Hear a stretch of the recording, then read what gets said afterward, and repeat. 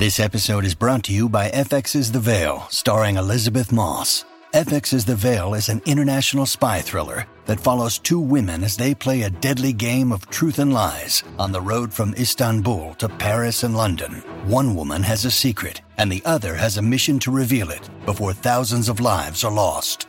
FX's The Veil, now streaming, only on Hulu.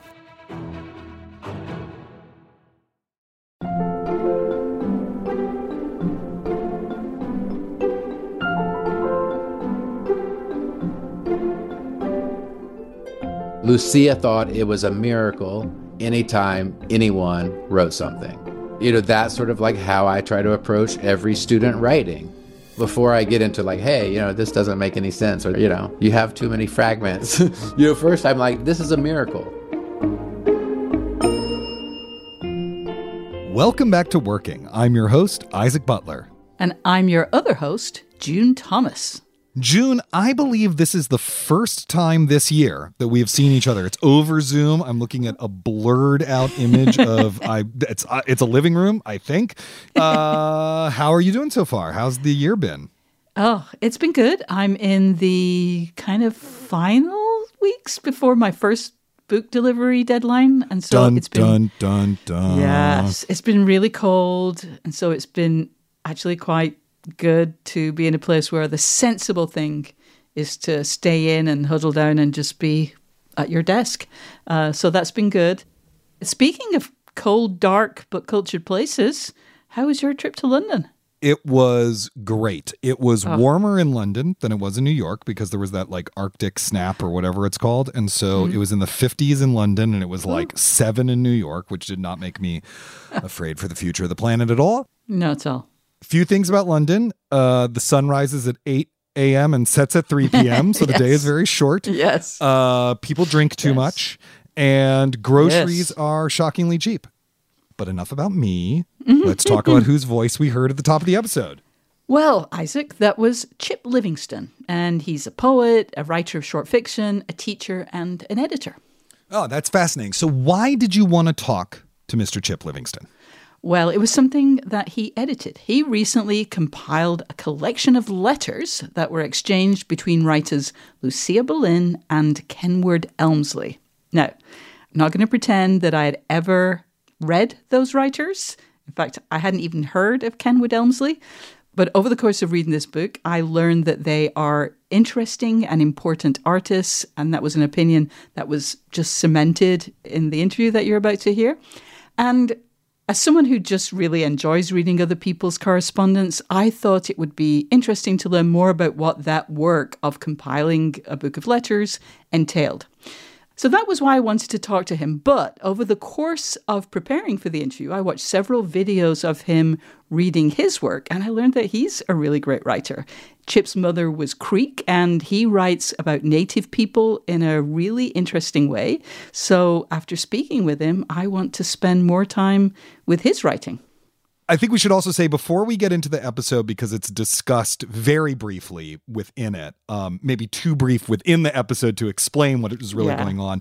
There's a kind of true crime case surrounding Kenward Elmsley and a mysterious figure named Mr. Oz. Can you just give us the rundown on what the heck that is? Yeah, so as we'll hear, Kenward Elmsley, who's one of the correspondents featured in Chip's book, he had a lot of family money. His grandfather was Joseph Pulitzer, and he also lived to 93. He only died in June 2022, and he suffered from dementia in his final years. And as is unfortunately all too often the case, some of the people who he had hired to help him took advantage of the relationship and stole from him. One person who is not mentioned in the book because he came into Kenward's life after the correspondence ended, stole a Warhol and a Duchamp and literally millions of dollars. And that guy was prosecuted and incarcerated, and Chip had to testify at his trial. But there were other assistants, Mr. Oz is one of them, who came before that person, who also took advantage of Kenward in less dramatic ways. They didn't take millions. And a couple of such incidents are mentioned in the book. Now, for legal reasons, their names aren't provided, hence Mr. Oz, which is how Lucia and Elmsley referred to him in the letters. So yeah, it's a brief mention, but it's kind of, I feel like, a portent of something that was unfortunately going to be a big thing in Kenwood's life. And if you're a Slate Plus subscriber, what's your little bonus today? Well, Chip knew both Lucia and Kenwood. He lived in Kenwood's house, and he came to know many of his friends, some of whom were really preeminent American poets. And through that relationship, Chip became interested in poetry and became a poet. So I asked him about how that interest developed and what he did to further it. Well, that sounds really great. And if you're a Slate Plus member, that little extra something is waiting for you at the end of this episode. So before we get started, I just wanted to say we really love our listeners. We really love hearing from our listeners. We love corresponding with our listeners. We really love knowing what is going on in our listeners' lives. So if you've got a creative problem that you need solving, if you've got a guest that you would like to hear on the show, if you've got your own solution to a creative problem you think our listeners should know about and that we should be discussing on this show, please drop us a line. We'd love to hear from you. It's working@slate.com or 304-933-WORK. You can call and leave a voicemail. And, frankly, I've got some projects I could procrastinate on. So, this is a perfect time for me to delve deep into listener correspondence and voicemails. Please send them along. Now, let's listen in on June's conversation with writer, editor, and teacher Chip Livingston.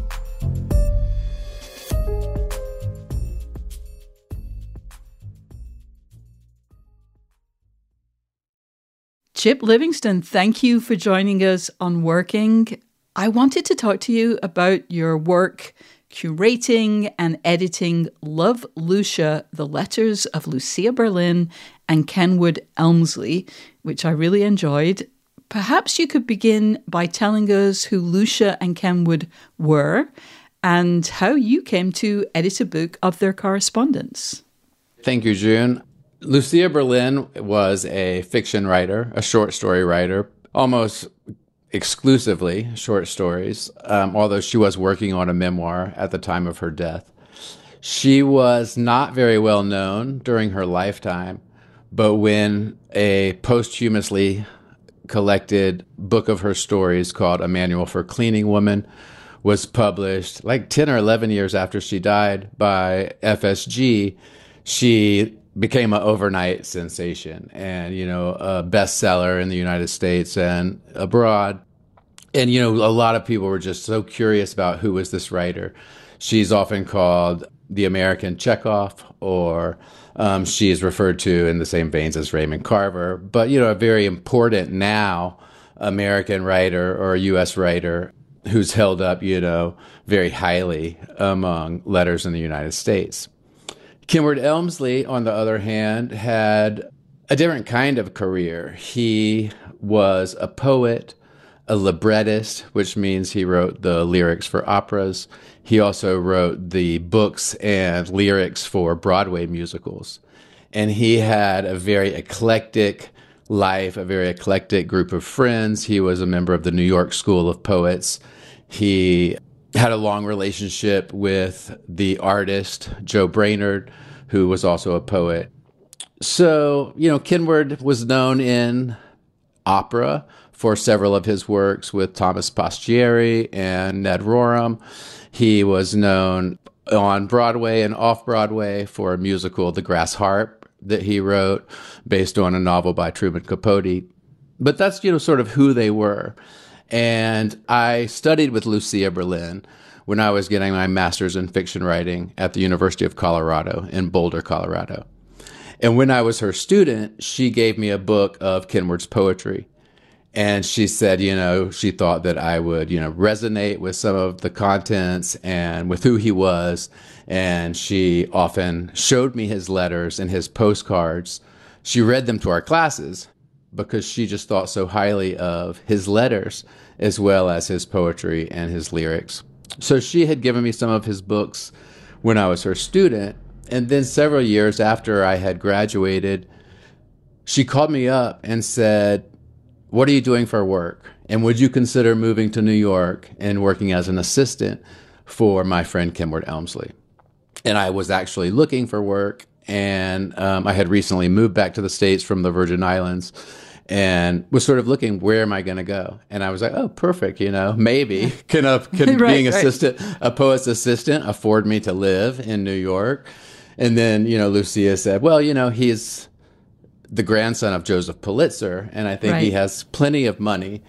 And also, I think the job comes with a live-in apartment in his house, which it did, So I went out to New York and met Kenward and got along, great with him immediately and felt comfortable and thought, this is a really good place for me. And before that, I had mostly exclusively written fiction and nonfiction. But then I was suddenly in this world of poets, and a very particular kind of poets. So while I was living in New York with Kenward, I was not only exposed to a lot of poets and his friends, but I also started taking classes in poetry and got a second master's degree from Brooklyn College in poetry. And sort of Chip, master's you're one of those degree. People. Yeah, and in that master's degree was sort of, it included a lot of the poets from Kenward's circle, and we studied, writing in those kinds of styles. Something that you said, I'm actually going to jump a long way ahead into a question that something that I experienced as I was reading the book. Basically, it's about the difference in their finances. As you mentioned, Kenward is well off. He has family money, and it affords him time and space and assistance. Lucia is not. She seems actually to be really struggling sometimes. She's living in a trailer for a chunk of the book. And, I think maybe that led me to really sympathize with Lucia in a way that I didn't with him. He seemed like, oh, he's a dilettante. She is a real writer because she was struggling. Now, there's so much going on there. That's my stuff more than anything else. But I'm curious if you kind of felt a need to kind of protect them both, because you were close to both of them. You had reason to connect with both of them, to protect Kenward from idiots like me who are just like, who is this guy? And she's obviously... Who am I? This is all I've read of both of their work. So what's your response to idiots like me who kind of, build up this backstory about these people who I just know them through these letters that I've read? I definitely, recognize that big difference in their lives and how that big difference in the finances that they had access to affected their work. Yeah. Kenward never had to worry about money. He didn't have to have a day job to afford his writing at night. Mm-hmm. He could live the life he wanted, but also take very seriously his time to write and his dedication to writing as art. Mm. I mean, the money was there to afford him to live, but even so, he wasn't like...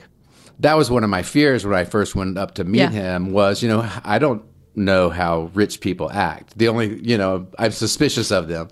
Right. But he was so down to earth. He didn't have that kind of like snobbery towards people that didn't have money.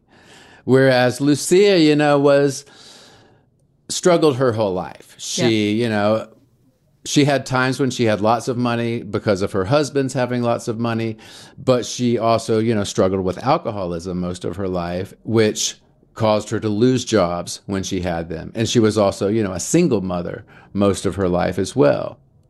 And so because she was always having job turnover, she never accrued money for retirement or anything like that. She only taught at the University of Colorado for 6 years.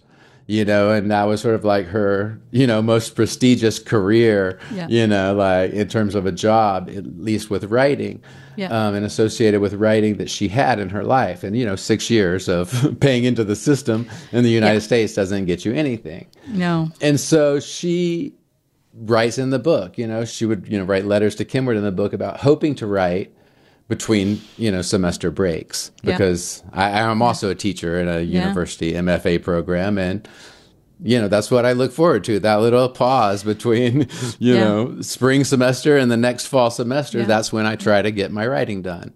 And she was also sick, right? And she was very ill, and it took all of her energy just to get around. And she was finances, it took all of her energy to get around. She was dependent on an oxygen tank to breathe.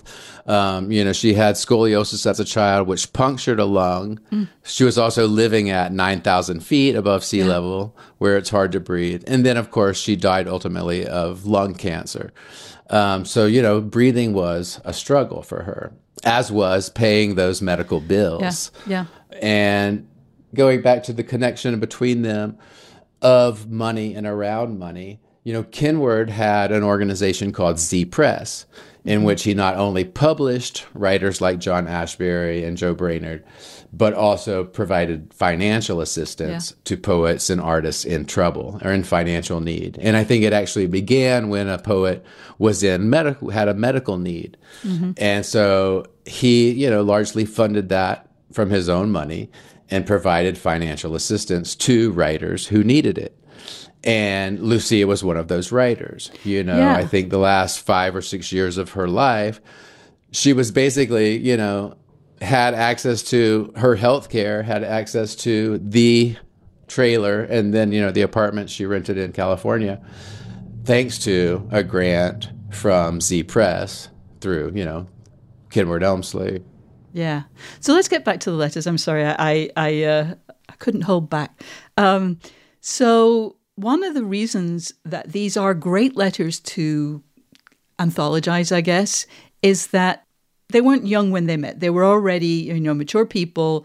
They had what they described as an instant friendship. But because they had already had long lives, they had a lot of catching up to do. And since they were very seldom actually in the same physical space, they did that by letter, which is great for us because we also get to, learn all that stuff about them. It's a very satisfying correspondence for us to read and to learn about them. I'm curious, though, how it came about. Yes, Lucia I had heard of, but I hadn't heard of him. I mean, they're not like hugely famous people. Who is this book for? Is it for kind of people who really enjoy reading people's letters, people who like a particular kind of literature, people who knew them, their circles? Well, I think that, all of those potential audiences that you mentioned were audiences I considered as a reason to, try to put together this book, to try to sell it, to try to publish it. For me, I think a large impetus for doing it and who I probably was thinking of as I selected letters, because there were, hundreds of letters that we didn't include. The book includes about 40% of the actual letters. But I think I was thinking of writers. I feel like writers, whether you're fiction writers or nonfiction writers or poets or librettists or lyricists, there's so much advice, I think, that can be found specifically about writing, about getting through periods when we're not writing, about, responding to criticism, often very public criticism, but also just the way writers live and the importance that writers or any kind of artists that are true artists and writers give to their art. Because they both taught me so much, I saw them, the potential for their teaching in the letters as I read through their letters. I wanted to share it with my writing students. Like, one time Lucia was feeling the same thing that you're feeling. Yeah. They talk about craft. They talk about writer's block. They talk about tricks that they're using to get themselves to write, when they're not writing. Yeah. So I really thought and think a large audience for the book is people who want to be writers and, just want information about what does it mean to be a writer and what kind of life might you have. You might be struggling to pay the bills every month. You might be desperate to find a grant that was going to allow you to write for 2 weeks. Or, you might have all the money in the world, but still other, hindrances to you getting to the page. Yeah. And how do we overcome that and live a life that's dedicated to art? And, that's what, Lucia used to tell us, about Kenward's letters was, this is the way an artist sees the world. But both of their letters show that, the way that Lucia imagines a story when she sees, a stranger or a strange card that she doesn't recognize, pulling slowly by the front lawn, and she's going to turn that into a story. And, Kenward might witness something or overhear a dialogue and then turn that into a really sort of abstract or kind of crazy, kooky poem or, song lyric. Yeah. We'll be back with more of June's conversation with Chip Livingston after this.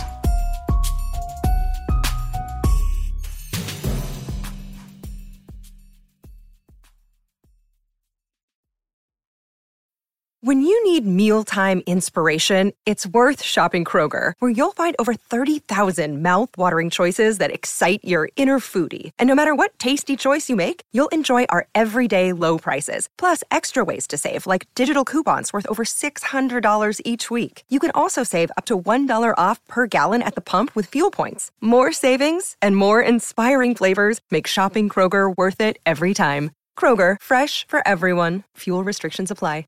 This podcast is sponsored by Ramp. Are you the decision maker in your company? Consider this. For the first time in decades, there's a better option for a corporate card and spend management platform. Meet Ramp, the only corporate card and spend management system designed to help you spend less money so you can make more. Most corporate credit cards offer points as incentives, but those points amount to less than their worth in real cash value. Ramp's business cards offer you cash back, real money in your pocket. Plus, you control who spends what with each vendor. And Ramp's software collects and verifies receipts automatically, which means you'll stop wasteful spending and close your books in hours instead of days. Businesses that use Ramp add up to 5% to their bottom line the first year.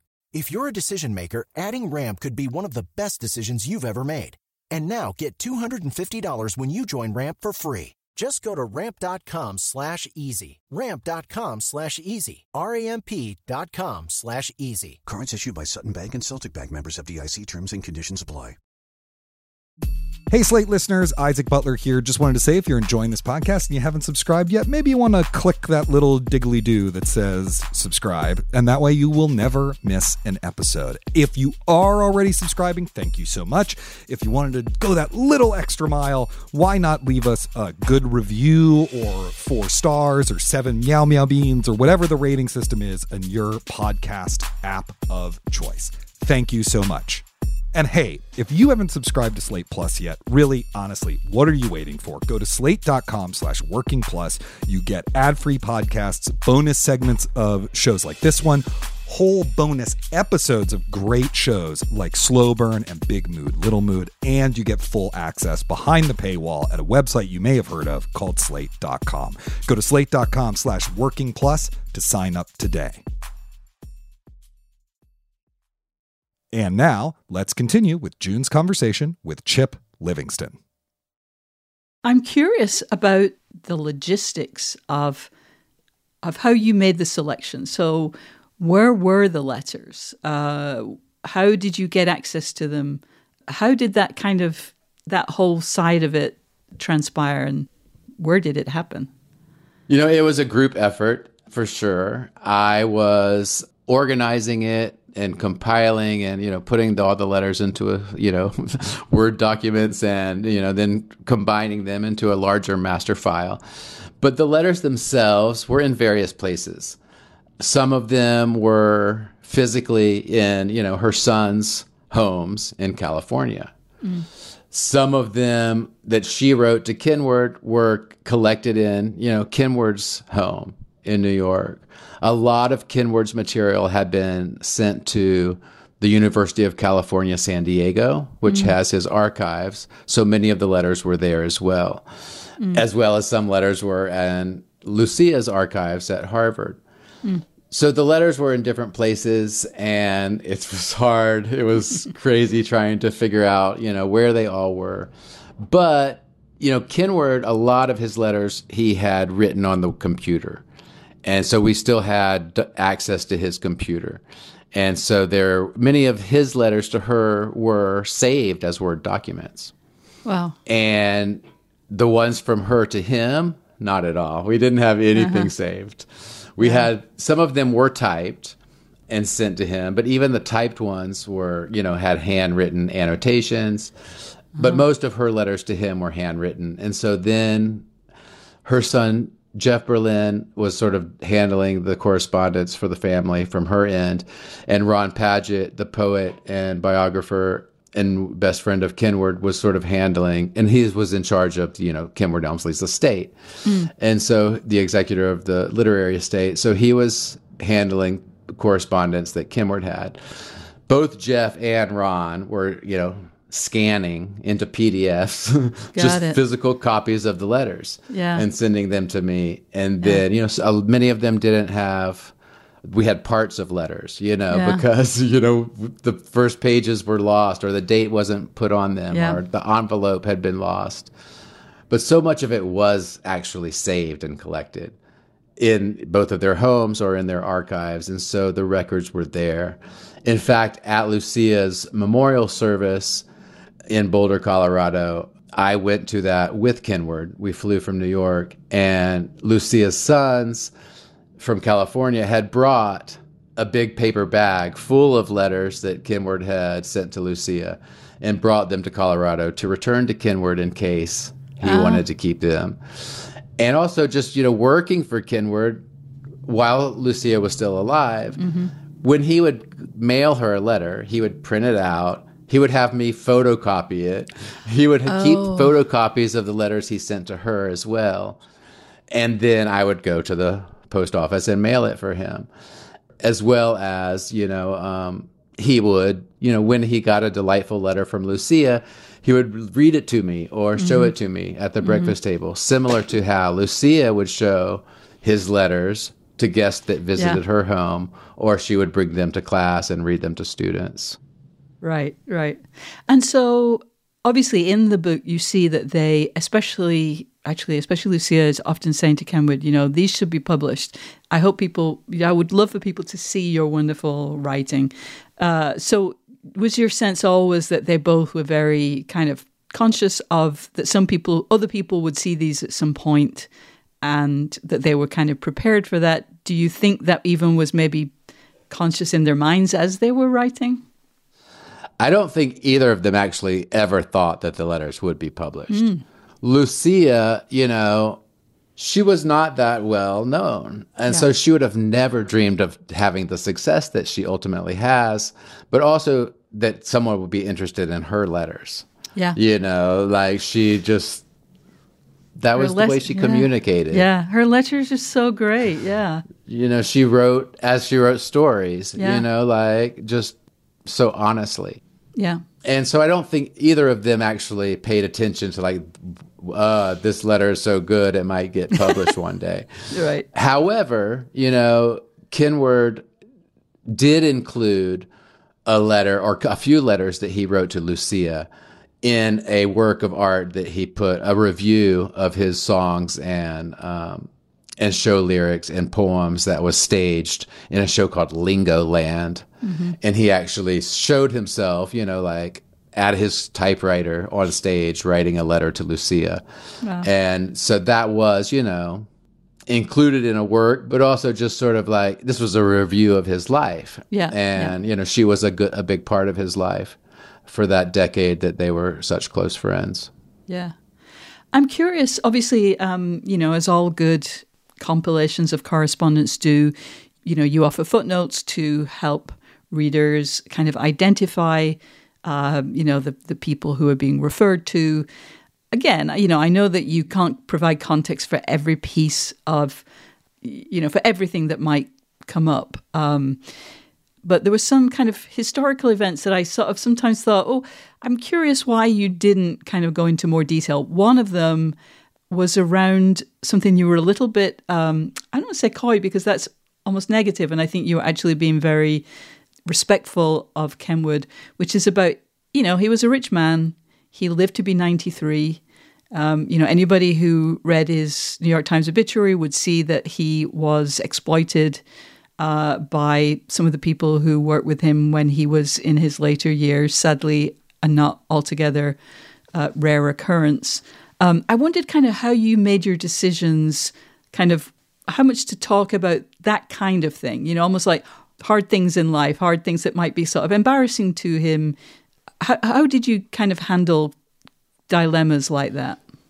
Well, it's a really good question, and certainly something that I was aware of and that Lucia was aware of. One of the reasons she wanted me to go work for him was because the two prior assistants had stolen credit cards or, been, let go because of, circumstances where they were taking advantage of his money. Yeah. And so she was aware of that and knew that, I would be honest and could not give a shit about money, and didn't expect it, because I was going to be a writer like Lucia. I just hoped one day I would have a job teaching to pay the bills. Yeah. And so that was certainly something that she was aware of and I was aware of. In terms of the book and editing the book, I sort of guess was not coy, I don't think, but. No. For legal reasons, we didn't include the names of some of those assistants.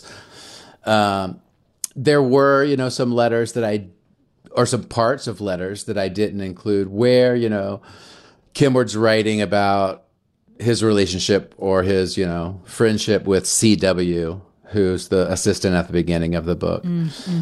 And because, he didn't turn into a person that was a real big aspect of Kimward's life. Yeah. I didn't want to give so much emphasis to this person who then wasn't going to be around for the rest of the book. Yeah, yeah. And, the really big exposure of the theft that, made the news, that happened after Lucia had passed away. But there were, we talk about, she talks about in the book, my sort of jealousy or my feelings about someone they called Mr. Oz.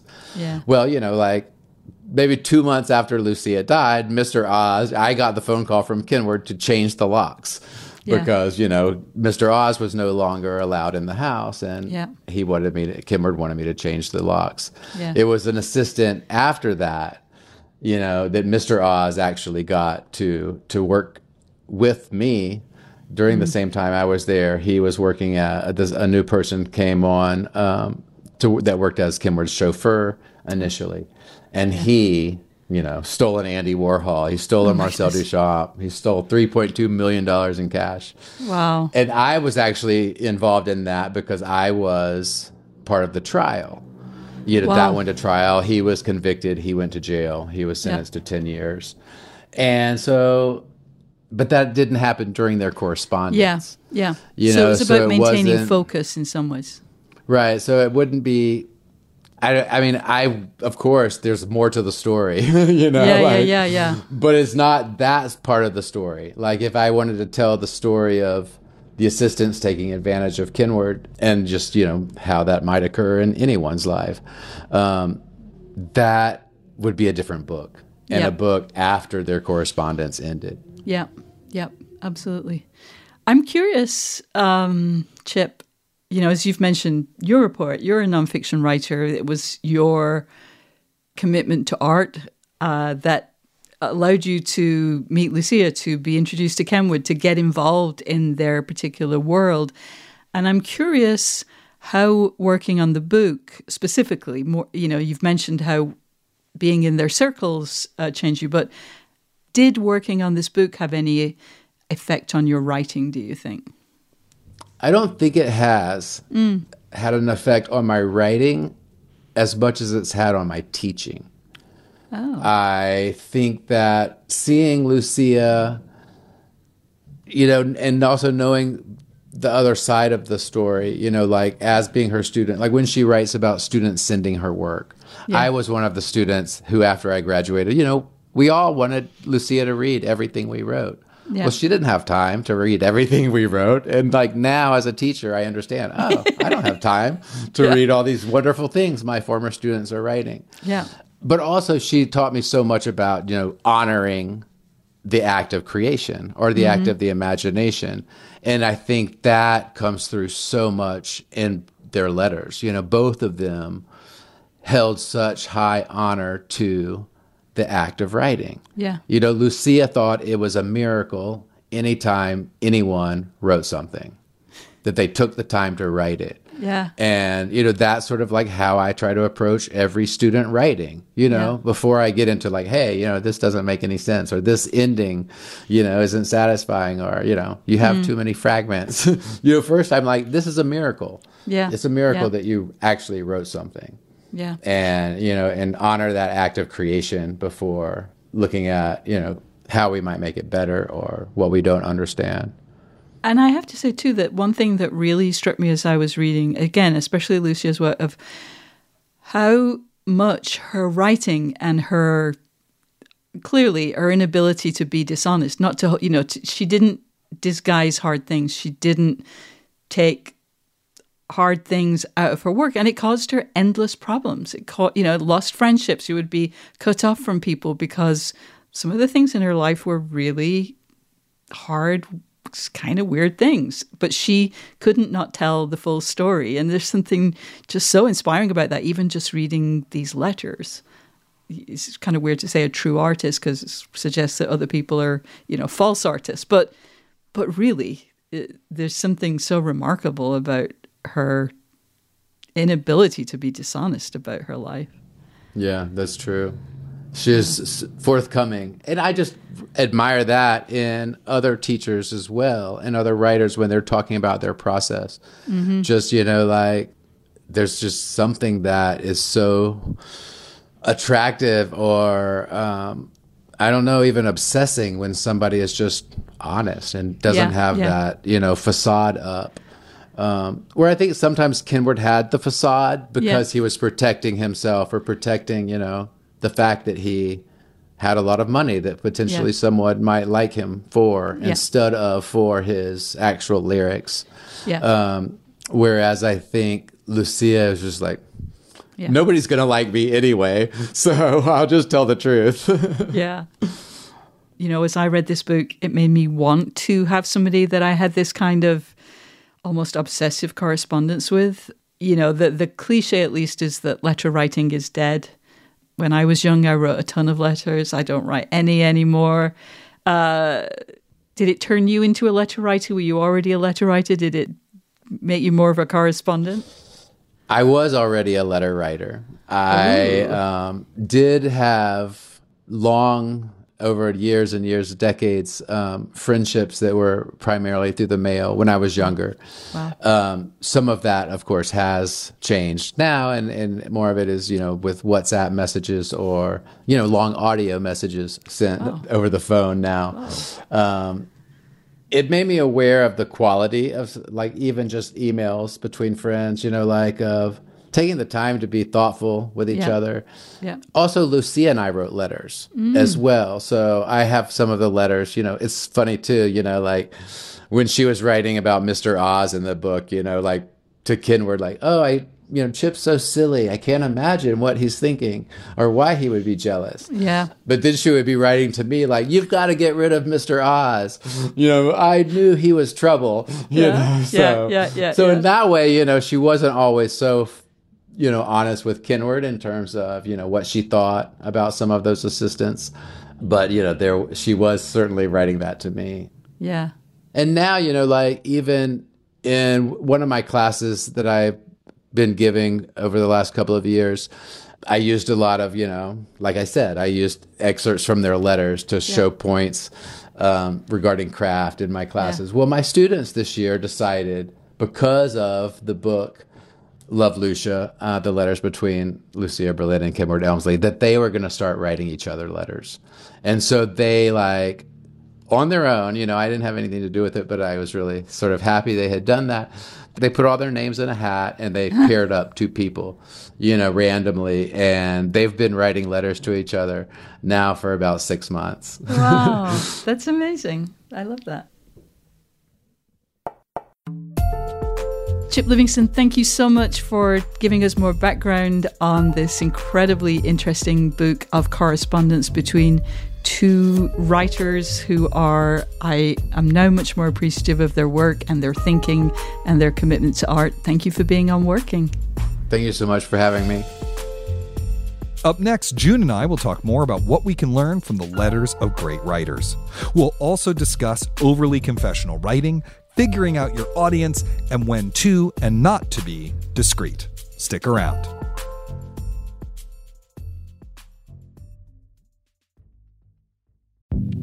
Hi, this is Dahlia Lithwick, host of Slate's legal podcast, Amicus. If you're listening to this show, you might be interested in Amicus's live show that we're hosting in Washington, D.C.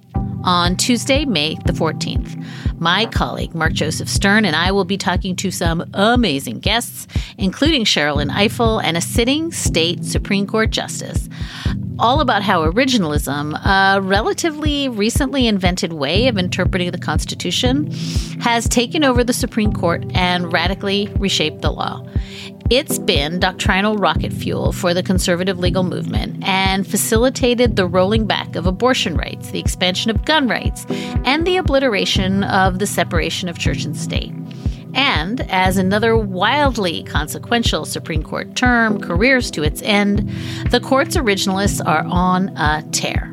But there's something you can do about it, and we hope you'll join us in D.C. on May 14th to explore the possible pathways out of the current situation. Go to slate.com/Amicus Live for tickets. June, I absolutely loved this interview. Before we talk about it, I just have to get a plug in here because a name that came up in the interview is a writer who's very important to me, and that is the poet, artist, writer, man about town, Joe Brainerd. Listeners, if you've never read Joe Brainerd, actually all of his work is collected in an omnibus edition, or you can just go out and buy his incredible, massively influential work, I Remember Today. So do yourself a favor, pick up some Joe Brainerd. All right, now to talk about your interview. Were you familiar with Lucia Berlin before you read this book? So I knew her name. That is to say, I knew who she was. I bet I could have answered a question about her work at a trivia night, but I had never read her. And so are you like a general fan of collections of letters? Is that a thing that you read for pleasure? I absolutely love collections of correspondence. So so is this just because you're like a really nosy person? Is that what it is? Are you? That's exactly right. You are. There's nothing incorrect. Yes. No shame. So am I. That's why we're interviewers, right? That's exactly right. First of all, I think they're really fun to dip into, which, in these days of super short attention spans is something I appreciate.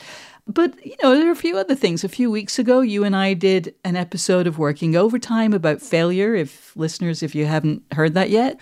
And I believe in that episode, I mentioned that artists' letters are one of the few places where they talk openly about failures or stumbles. There's a lot of working out of things and, asking for advice and receiving advice. And I find that really appealing. I think Chip is absolutely right that they're a great place to get an unvarnished or at least a less varnished look at, the artist's life. And I usually buy collections that involve writers I'm particularly interested in, but it can be a great place to learn more about people that you kind of think, I don't know if I want to read a big book by that person, but hey, I sure will read their letters because, the editors, or a good editor at least, will do some hand-holding with, footnotes explaining who and what they're talking about. It's really fascinating to me that you talked both about the discretion necessary to do this kind of project, some of which is legally mandated, but some of which is just being a decent person. They didn't write these letters necessarily knowing they would be published, whatever. Yeah. And contrasting that with the kind of enormous, totalizing, perhaps problematic honesty that Lucia Berlin had, which was very beneficial to her work and very detrimental to her personal relationships.